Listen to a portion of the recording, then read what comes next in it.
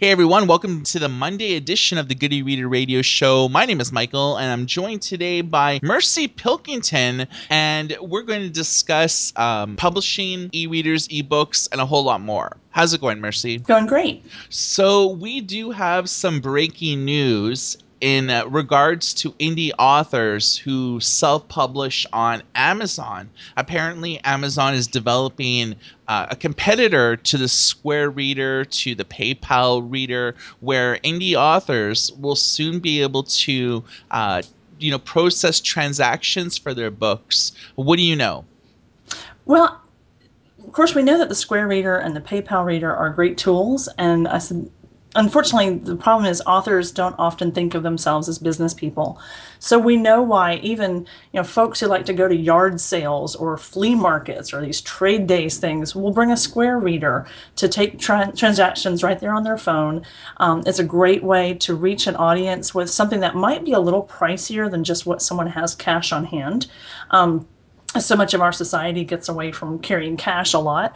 But I think the problem is a lot of authors don't think in terms of needing to be available to sell one of their books at a moment's notice. So what happens all too often is they end up telling a potential reader, here's a copy of my book, you can just have it for free, which is always a good thing to do in terms of generating discoverability, but it doesn't result in a sale.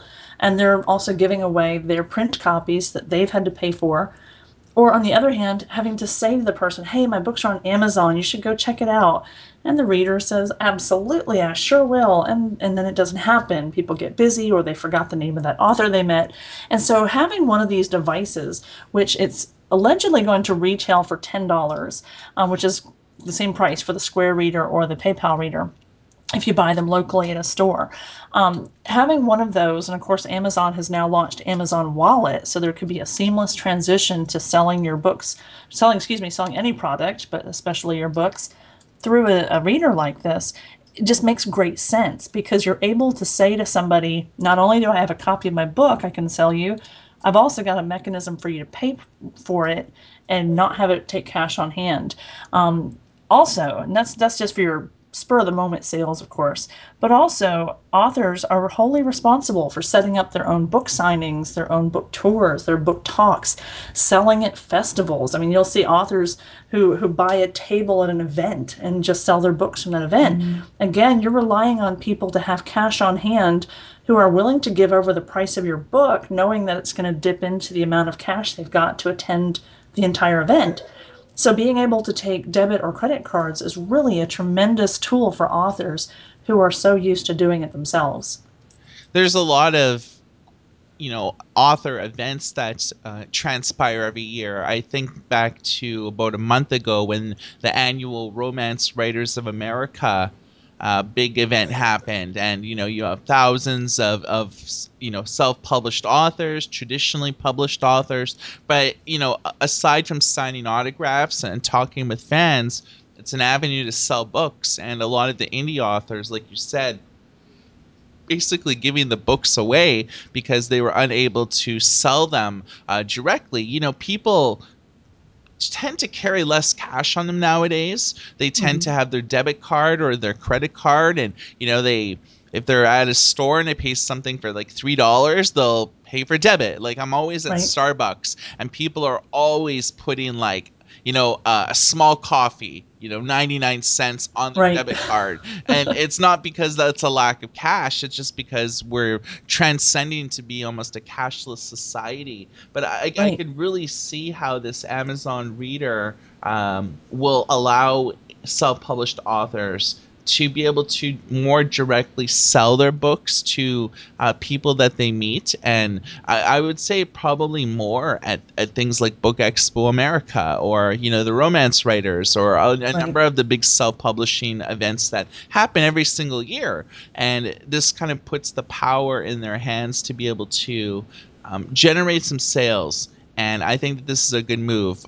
I posted the wallet app, the beta app, on the Goody Reader App Store a few days ago, and people are seeming to really like it. I mean, for those of you that haven't really used it yet or don't know what it's about, the Amazon Wallet app is basically the equivalent of the Apple Passport system, where you could have all your loyalty cards stored in one area, so you could pay for your Starbucks and your Starbucks digital cards listed there. But it's also paving the way for this new Square Reader, and rumor has it that it's coming out August 9th. And I don't know if it's going to be a stealth launch, but it seems as though that retail giants like Staples, internally, that's when it's slated to go on sale. Mercy, you recently wrote an article that's garnering a tremendous amount of attention about the author earnings report. And a lot of people tend to skewer this report. Tell us what author earnings is all about and what your article had to say. I will. I had the chance to interview Hugh Howey this week, and we had a great talk for about an hour involving author earnings and other facets of the industry that are still kind of contemptuous towards self-publishing. Basically, I had reached out to Hugh after being informed by a competing news site that the methodology of the author earnings report is just bad. I think the quote was actually bad data. And basically questioning why Good e-Reader continues to share news of the author earnings reports, given that it's such bad information. The interesting thing is, every time I see a comment on any kind of article about author earnings and someone is dismissing the claims, no one can back it up. No one has a link or a report or an analysis that can demonstrate what is so horrifically wrong with the author earnings report. And that was my question to Hugh is, what are they talking about when they say this is bad information? And he's blown away by it too, because as he said in the interview, anybody with a pencil and a web browser can come up with the same data that the author earnings report comes up with. Now, we've actually heard some laughable statements, and I don't know how anyone sits through an interview with a straight face when someone says, we don't even know who this data guy is, so we can't believe the report. There have been speculations that data guy is not even human, that it's just a number crunching bot, and all kinds of information, which is interesting because data guy posted a quite lengthy comment yesterday on Passive Guy's website. So there is someone claiming to be data guy who's able to type, at least. And But not to pretty be refuted by Hugh Howey, who also was posting on that right. thread as well. Right. And so basically, I point blank asked Hugh, first of all, let's get this out of the way once and for all. Who is Data Guy? And he just laughed because this question keeps rearing its ugly head. And he's like, why does it matter? And so he did confirm Data Guy is a human. There is a person named Data Guy. It could be as many as three people, he alluded to. And at one point, the discussion went to the fact that it could be his mom, who was a math teacher. And I told him I was really excited about that possibility because I've seen his mom. And so it'd be nice to be able to claim that as a journalist, I've seen Data Guy, but he would not elaborate on that. And so, But I though, for will, sorry to cut you off, but for yeah, those of you listening that are not familiar with what Data Guy does, Data Guy is more or less the analytical right. expert that extrapolates all the big data that they get from Amazon in terms of book sales, top sales, how much of each genre is selling, and Right. then they sort of extrapolate all that big data into something that's a little bit more readable and a little bit more cohesive. Exactly. And as he said, it can be done with a pencil and a web browser. Basically, Data Guy or the team of people who might be Data Guy sits down and does the legwork that any one of us could do if we wanted to take the time to do it. And I've noticed that those reports are coming quarterly because they are a tremendous amount of work. This last report examined 120,000 books on Amazon and other platforms.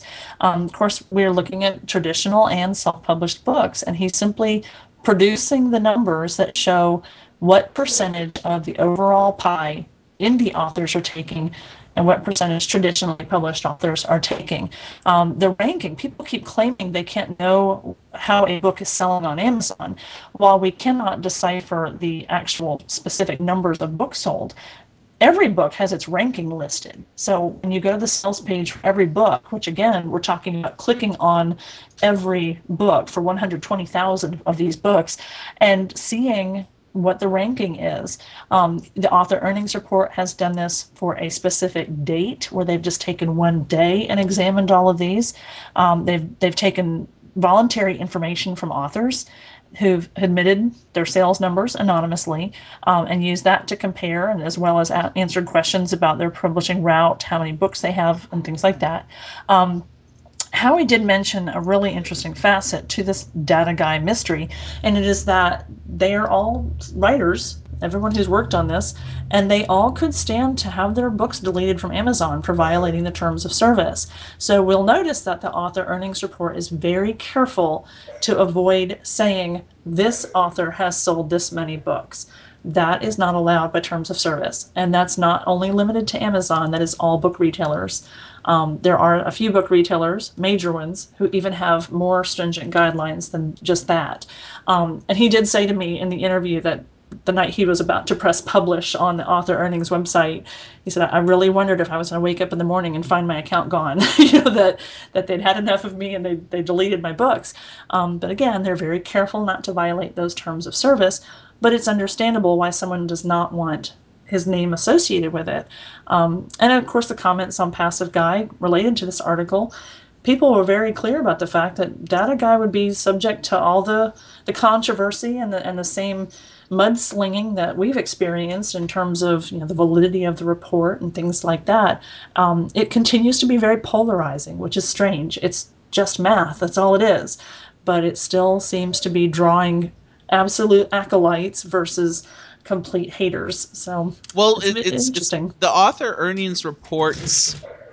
I think that a lot of reputable news outlets use that data in order to write better articles. I read The Guardian and The Telegraph and The New York Times, and a lot of the times author earnings info is referenced. And then you read digital only publications such as Publishers Weekly, Digital Book World, and a number of other sites that kind of paint author earnings, I think, in a more negative light. A lot of companies, don't forget, they also do their own reports. I know Publishers Weekly and Digital Book World and a number of other sites, they do their own reports using their own methodology, but it's a for-profit endeavor. So it's almost like it's good business to be able to tear apart competitors' reports in order to better promote and sell your own reports. So you have to kind of take people that dissect author earnings or blast it in a negative light. You have to kind of look at what do they have to gain by doing it, and it seems as though Exactly. that the people that are tearing it apart the most have a lot to gain by tearing it apart because they make their money by selling their own data. A publisher's lunch is the same way, where they write a lot of articles about it, but it's behind a paywall, so you have to pay them an annual subscription rate in order to even read the articles. But then they also do their own data reports, which they also pay for, and Right. the bookseller in the UK is the same way. So it's sort of hard, it's getting increasingly hard to trust data when it comes to the publishing industry, because it seems as though that everyone kind of has their own ulterior motive to Mm-hmm. blast the competition. And for us with Goody Reader, we don't charge for anything. Mm-hmm. All of our articles, all of our content, I mean, it's free. We don't charge anything. So I like Right. to think that we're a little bit more unbiased than the average publication out there. I would hope so. And I will say, I have been accused, and I can agree to some extent that I have a pro indie and pro Amazon slant in some of the things I write. Really, what I have is a pro decision making slant. And that really is all the author earnings report has ever claimed to be. It's not a proof in the pudding to say that one publishing route is better than the other. The original focus and the continued focus of the report is simply how can authors make a good choice with their writing when they don't have all the information. And so when they're still being told in mega conferences that traditional publishing is the way to go, it's the holy grail of book acceptance, how can they know that if they don't know what authors actually earn? They're going on a 400-year-old social club, basically, if they're not being told why this route is going to be a better choice for you.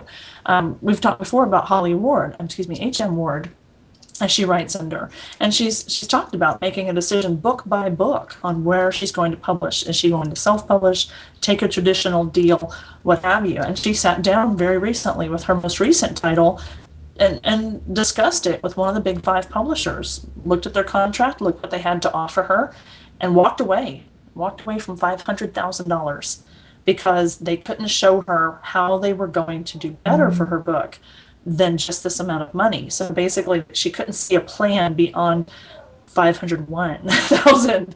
They had no plan in place for that, and she left it. And she ultimately did very well with that book.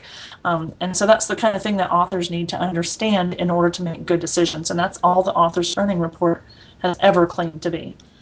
Scholastic Storia is a digital platform that's been going on for a few years, and it allows kids and parents alike to be able to buy digital titles and read them on a myriad of devices. They have apps for iOS, for Android, and for another other operating systems, and it's been going well. I mean, for those of you that have ever gone to a Scholastic book fair at your school, Storia is mainly the digital equivalent, but they are suspending the service and focusing more on education with their Scholastic for Education program.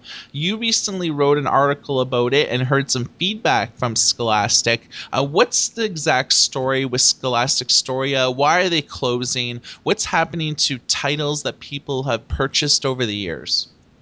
Well, yeah, I'm glad you mentioned that Good e-reader is free because at least nobody paid to read my mistake. I heard from representatives at Scholastic today, and I am not too proud to admit that I did misinterpret some of the information that came out in the shareholders report.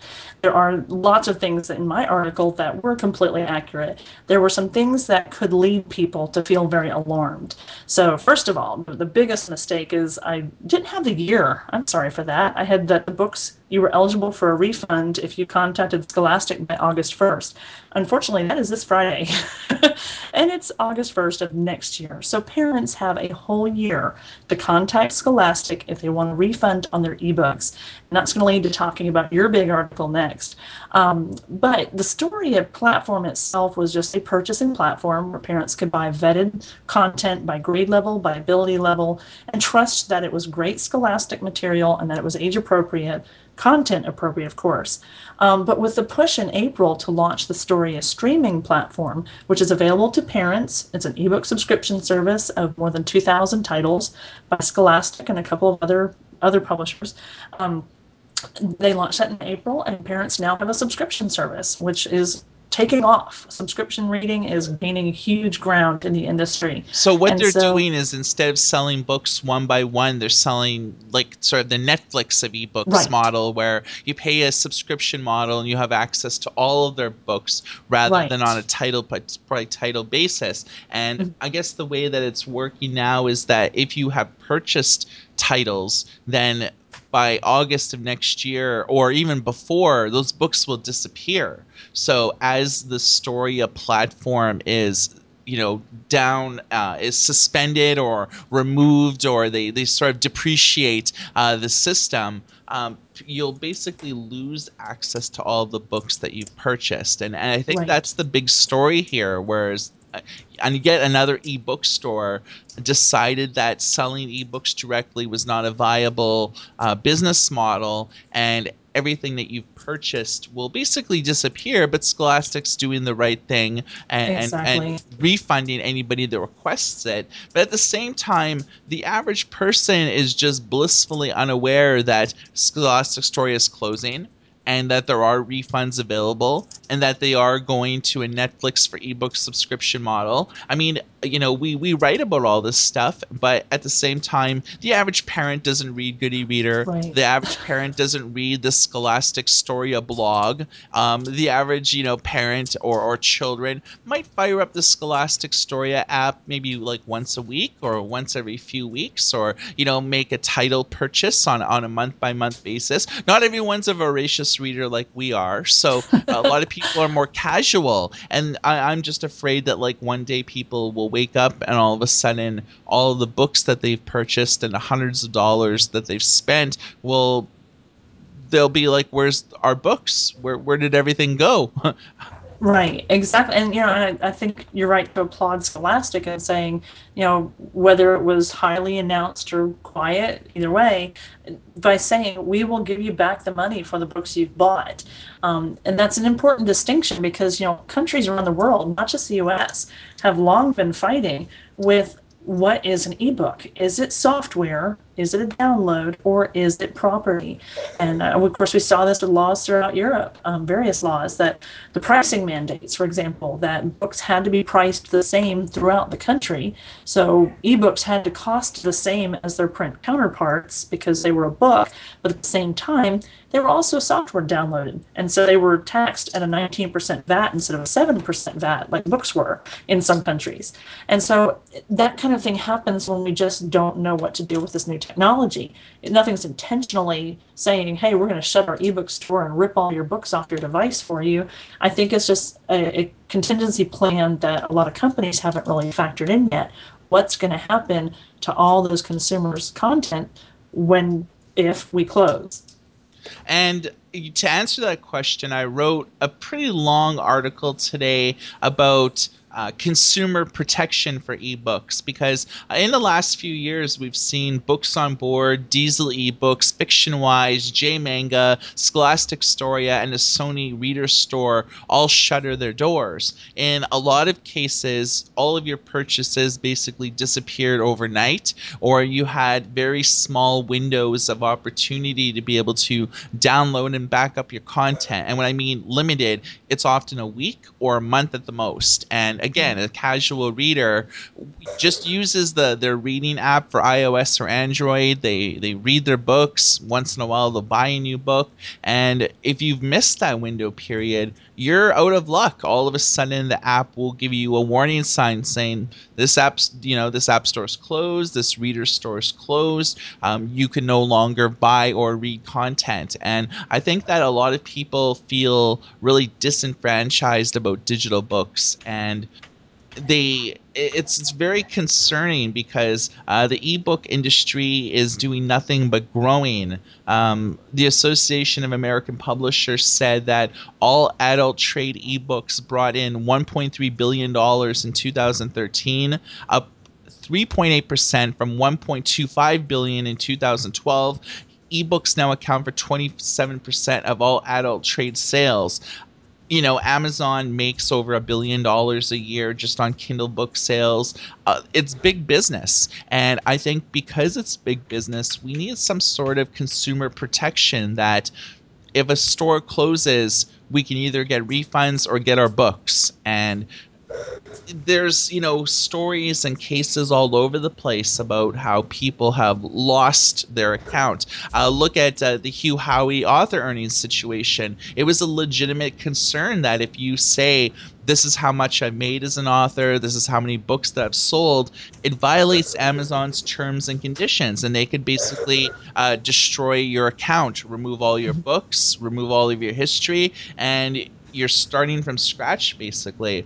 And Right. we've heard stories about a Norwegian woman trying to purchase a Kindle ebook from the UK bookstore, and her account was banned, sorry.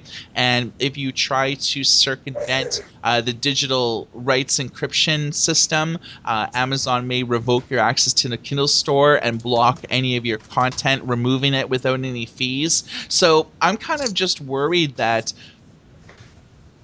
retailers could close and everyone who purchased content is just out of luck. And this basically just comes down to when you purchase an ebook, there's no clear path of ownership. You're basically buying a license. Right. whether it's being distributed to you in the cloud, where you're just reading it within an app and you're not actually ever downloading that book to your device, or you're downloading that book and you're using Adobe Digital Editions and everything like that. So yeah, I mean, Mercy, how do you feel about this? Do you think that we need any consumer protection from like the government level, or do you think that the Digital Millennium Act or anything like that needs to be changed to be able to stop these companies from being able to go out of business and just we lose everything because of a licensing agreement? I think I'd be more okay with the current situation if two things happened. First of all, if consumers were absolutely made completely aware that you are not buying a book, you are borrowing a software download for the life of this company. So I think that's the greater problem is people waking up and the bookstore's closing, and like you said, they're not up on the latest publishing industry news, so they just don't know where their books are and where their content is. My bigger problem, and this is probably opening a can of worms, if all I'm doing is paying to use a license on a book, why does it cost the same as a print book? And as the publishers are fighting to drive the prices of ebooks back up to where print is, how can they do that with a straight face? If I run the risk, let's say Amazon finally closes tomorrow, the way people keep hoping it does, if I'm going to lose all my content in my app, how can you claim that it should have cost the same as a print book, which I'll own forever? If I can't do anything else with it, like loan it to somebody, as some people have fought against, if I can't check it out from the library at the same price as a print book, for the library because it's not the same thing, then how are you charging the same thing for it? So I think while I'm never in favor of massive government control over industries, yeah, something has to give. Either we have to really make sure consumers are treated fairly and that they're not overcharged, or we have to have someone step in and say, you're not able to take these away from people. Yeah, I guess the way that it's working now is the publishing industry basically polices themselves. From Mm-hmm. time to time, there is government intervention, as we saw with the publishers colluding to establish a uniformed ebook pricing system to allow other bookstores to be able to compete against Amazon. And Mm-hmm. as we've seen for the last 3 years, just the court and Apple just drag out, and it's appeals and counter appeals and damages, and it's a drama. But from time to time there is government intervention, but at the same time it's protecting the interests of the companies and not really protecting the interests of the people that are buying books from these companies. Right. And I really do feel that we need to find out, what does ebooks fall into? Is it the first sale doctrine? Is it the copyright software rental amendments? Is it the Digital Millennium Copyright Act? What is it that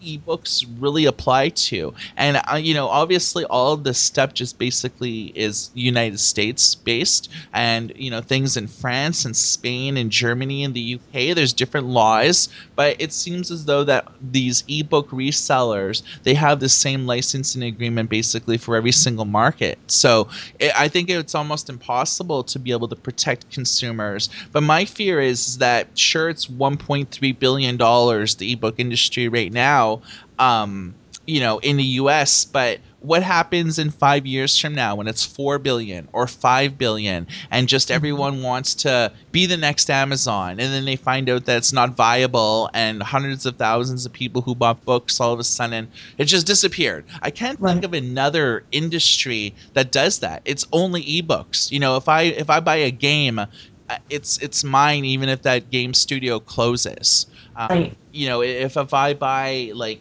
anything locally, if I go to my chapters and buy a physical book, or if you went to Borders and bought, like, books for Christmas presents, or for birthday presents, or books for yourselves, if Borders goes out of business, it's not like you have to return those books and suddenly those books will, like, be like a vampire in sunlight. Well, it'll be like, Exactly. and it'll Right. The just turn to self-destruct button on ashes. all your books. Yes. Yeah. So And that's really the thing is if we're making a comparison that these are not books, again, stop treating them as other books and demanding higher prices on ebooks.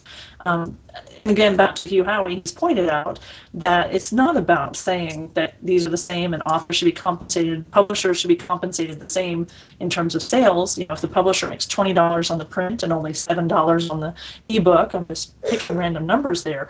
that's not what's driving it. What's driving it is that they make far more money on print sales than they do on ebook sales. So they're trying to bring that price up to match the print. They're afraid of a massive exodus, where people are headed to ebooks still and not just buying their print.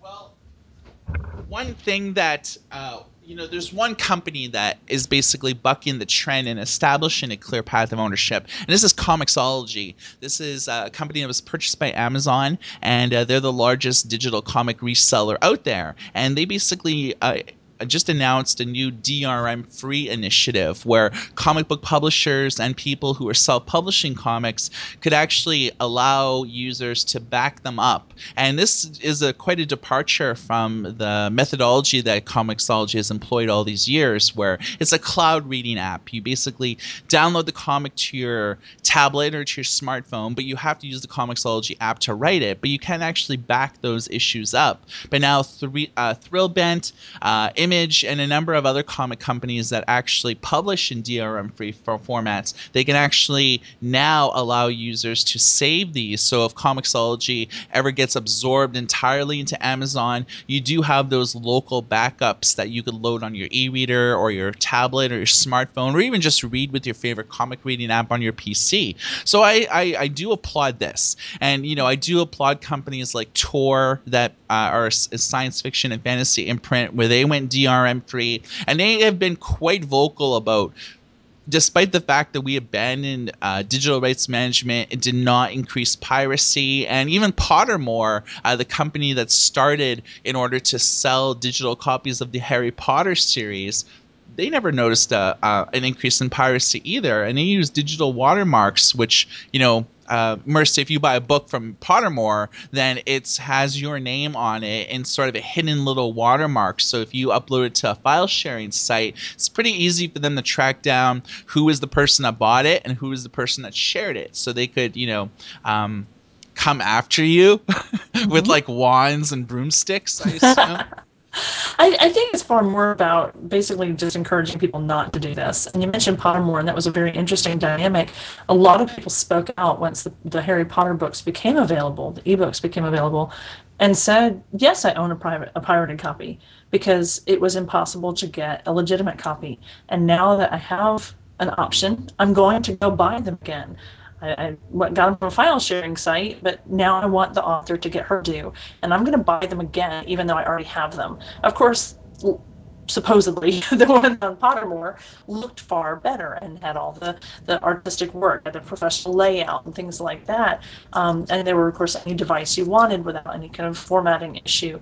But I think that speaks to what people have said, long said about this industry, is that readers are going to do what they want to do, and putting things in place that impose on honest readers is not fair. First of all, because it doesn't work, it doesn't stop people. As you said, Tor pointed out, not only did piracy not go down when they instituted DRM, piracy remained the same on their titles. Sales didn't go down either. And so people were still just as happy to buy their content, even though they knew it was now easier to get a pirated copy because of the DRM encryption. Okay, so I'm going to give you some stories, and I want to get your thoughts in quick, in quick Rapid fire segments. will go, All yes. right, so it's like rapid fire questions. So, Okay. Wisconsin based parents and libraries are concerned that classic novels are being removed from schools. A lot of school and middle school and high school libraries, they have like maybe one librarian or two at the most. So, during the summertime, the state, which basically the state education department, basically runs in there, looks at the books that are, almost destroyed or books that have not been loaned out in a number of years, and then they either destroy the books or that they put them up for donation to disadvantaged people. So what Wisconsin-based libraries are concerned about is that the bulk of the books being destroyed are classic novels, Catcher in the Rye, Plato's The Republic. It's basically books that are not speaking today's youth. Now, do you think that schools should basically abandon the classics because this is the way that it's working right now in Wisconsin? Absolutely. Really? Yeah. Okay. First of all, as an English teacher, yes, absolutely. I'm all for the libraries not holding shelf space for these things, because there are far more engaging content, like you said, that speak to today's students that we really want them reading. Is the purpose of the library a source where students are going to come find something really great to read and actively engage with it, or is it a book museum? And so what I would love to see happen is all these great classics are stored in digital format where they don't have to take up shelf space. So your library could have the 10 books that everybody wants to read right now on a table in the middle, and then your classics of everything else, your digital works, are all around the room. Of course, also, I don't know that Wisconsin has taken into account the fact that most of these classics are free. They are public domain, and so they're available on many ebook retailers at zero cost. There will be some cost if someone has done a really great version or an enhanced ebook version, but many of the so-called classics that students had to read 2 and 3 generations ago in public school are now basically free on a smartphone, a tablet, an e-reader, whatever. Okay, Nielsen Books Survey has just decreed that the share of books bought as gifts fell from 24% to 22%. This may not sound like a lot, but basically 9 million less books have been bought as gifts by people in the UK. So, what do you think about this? I think it's far too easy to say that people are placing less value on books. I think the flip side of that coin, the way to really look at it and take encouragement from it, is that people are reading in such great numbers that you don't buy someone a book. It's too personal. There's too many options. You might be buying them a gift card to get a book.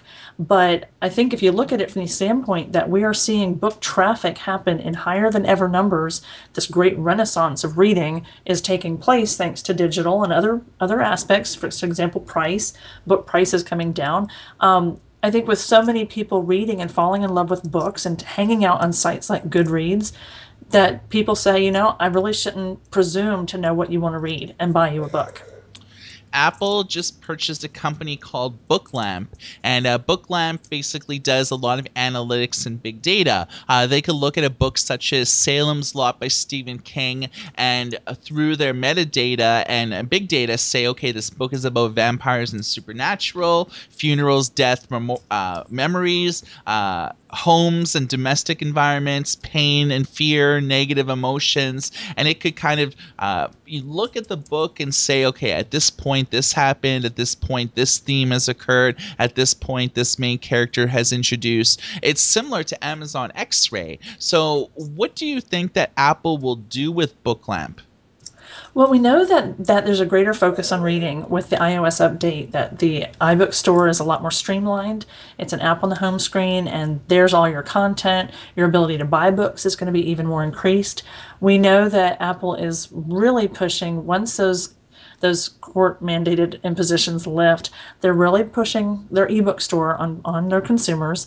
And so I think this is just another facet of wanting to be a go-to bookseller for their own clientele. I'm sure it hurt to have to establish the Kindle and Nook apps for their beautiful devices, because that's what people were used to reading.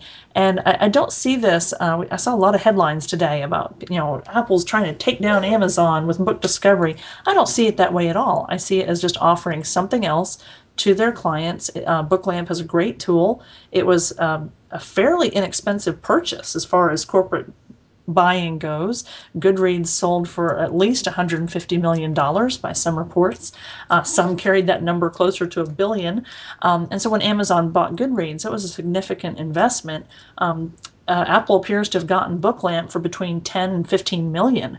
So, I mean, that's, I hate to say it, but that's pocket change to Apple. And so they basically got not only a great technology, they also got the team. They moved the employees apparently to Cupertino. I love that this was investigated by TechCrunch, and they based it on Facebook posts that were now coming from Cupertino on the part of the Booklamp staff. So even though they still listed Boise as their hometowns, they were all Facebooking from California. So I think it's a great thing for Apple. I hope it does great things for readers. The American Library Association has said that 90% of all libraries now loan out ebooks, up from 76% in 2012. So these are 2013 figures. Do you think, I mean, obviously this was a poll where they talked to, I think, about a few thousand libraries, and they were managed to extrapolate, trends across the industry. Does this make sense to you? Do you think that libraries in the US, truly 90% of them are loaning out ebooks? I think it's a very easy number, especially when you consider how many libraries are keep closing. That number is going to creep up. The more libraries close, we're going to get to 100% before this is over. The problem is those libraries are not loaning out great ebooks. They're loaning out what they're able to get their hands on. And that is not at all a slap at Overdrive or 3M or anyone else or Hoopla. That is actually a stab at the publishers. It's time to get on board. Stop claiming that you support libraries when you're only putting your mid list in, when you're charging 300% markup on the price of an ebook, when you're mandating checkouts and things like that. Stop pretending that you're supporting libraries. Right now, ebook catalogs are very frustrating for patrons because of the lack of great content. We've seen library lending works and we've seen subscription models work. So it's time for the publishers to understand that and get on board. Finally, the first movie trailer of 50 Shades of Grey has come out. And in February, they recorded the 100 millionth book sale. And in 2011, they had such that book and that series did so well that Random House gave everyone a $5,000 bonus for Christmas, and this was janitors, this was people all up and down the company. So, do you think with this book coming out February 2015 that we'll suddenly see a renaissance of 50 Shades of Grey displays in all the bookstores? If you like 50 Shades of Grey, buy this Sylvia Day book or buy this Maya Banks book. Do you think that we'll suddenly see a dramatic increase in erotica sales in the bookstores? If I give you $1, can you make it not happen? Well, Actually, I think we will. That's very logical. When we have any movie franchise come out, then then the book sales obviously go along with it, go hand in hand, and there's a lot of cross marketing. I would love your second point to really be what happens. I don't think there's anyone left who doesn't know what 50 Shades of Grey is at least about, or hasn't heard of it. But I would love for it to be a surge of acceptance for other authors. Where, like you said, where if you liked the movie, you're going to love the Sylvia Day book. So a lot of cross promotion. I think I have to say the book did a lot for public acceptance of the genre. Erotica is nothing new. It's been around since the Greeks learned to write. I mean, it's not new. But acknowledging it is very new. And you have to give E.L. James, and then, of course, her publisher later, a lot of credit for that in making it a part of the mainstream culture. I actually went somewhere the other day, and the teenager behind the desk, I'm sorry, maybe college student behind the desk, had a copy of the third book, right there, open on the counter. And I kind of called her on it, and she giggled, and I was like, "Oh, well, it's a book, at least you're reading." And so right there at work, there was a copy of, I think, 50 Shades Darker, Freer, whatever the third one was. okay, so this was a rapid fire, and Yes. we've pretty well reached the zenith here of the Good Reader Radio Show. If you have any comments or questions about anything that we've talked about on the show, you can leave a comment on the post on the front page of goodyreader.com. We're also available to listen to on iTunes if you're a fan of the podcasting software. I'd like to thank Mercy for joining me today, and you can catch up with the latest digital publishing ebook news and e-reader news every Monday as me and Mercy do the show going forward. Everybody, thanks for listening and take care.